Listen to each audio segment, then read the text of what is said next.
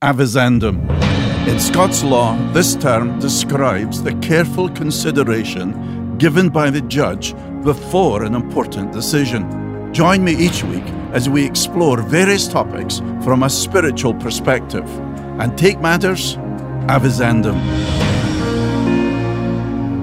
When studying physics at high school, I was fascinated by the concept of light. I was enthralled as I saw light going through a prism. I learned that in 1666, the British mathematician and physicist Isaac Newton made a discovery at Cambridge University in England. If a beam of white light passes through a glass prism, it is broken into 7 colors: red, orange, yellow, green, blue, indigo, and violet. Newton realized that a similar process must lie behind the formation of the colors of the rainbow, with raindrops breaking down the white light of the sun into its constituent colors. Each color was already present in the beam of white light, but its individual identity was not obvious. The prism allowed the colors to be separated so that each could be seen. Fascinating. The Bible says, in the beginning, God said, "Let there be light," and there was light. This incredible light was created by God speaking. What power! What creativity! Can you conjure up a new color without using the existing ones? It's impossible, isn't it? I'm also fascinated by the use of light by artists. Thomas Kinkade is described as the painter of light, and we stand mesmerized at his use of light in artwork. Similarly, Turner, the 19th century English painter, used light in an astonishing way. If you're familiar with Turner's paintings, I'm sure you have your favorites. 2 of mine are The Fighting Temeraire and Fishermen at Sea. By no means am I an artist, but I applaud artists such as Kinkade and Turner who use light in such a brilliant way.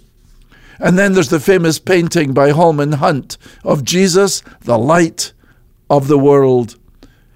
These artists use light in such a way that we are led to appreciate their work in unique ways. As we prepare for Christmas, we once again look at Jesus, who is the light of the world.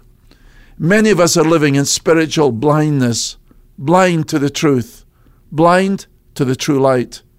We stumble around in the darkness, falling and injuring ourselves, hurting others, looking down, rather than looking up to the living Christ, who is the light of the world.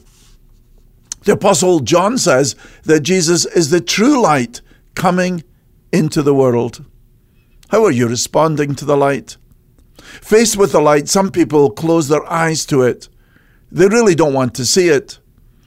John Chrysostom spoke of men with sore eyes who find the light painful, while the darkness which permits them to see nothing is restful and agreeable.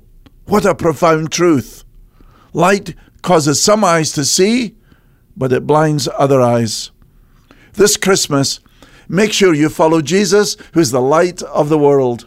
As you follow him, you will live an extraordinary life in the light.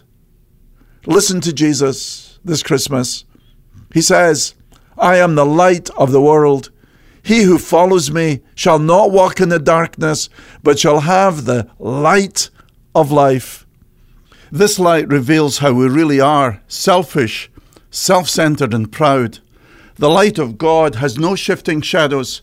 It never compromises, never flatters, but is always truthful.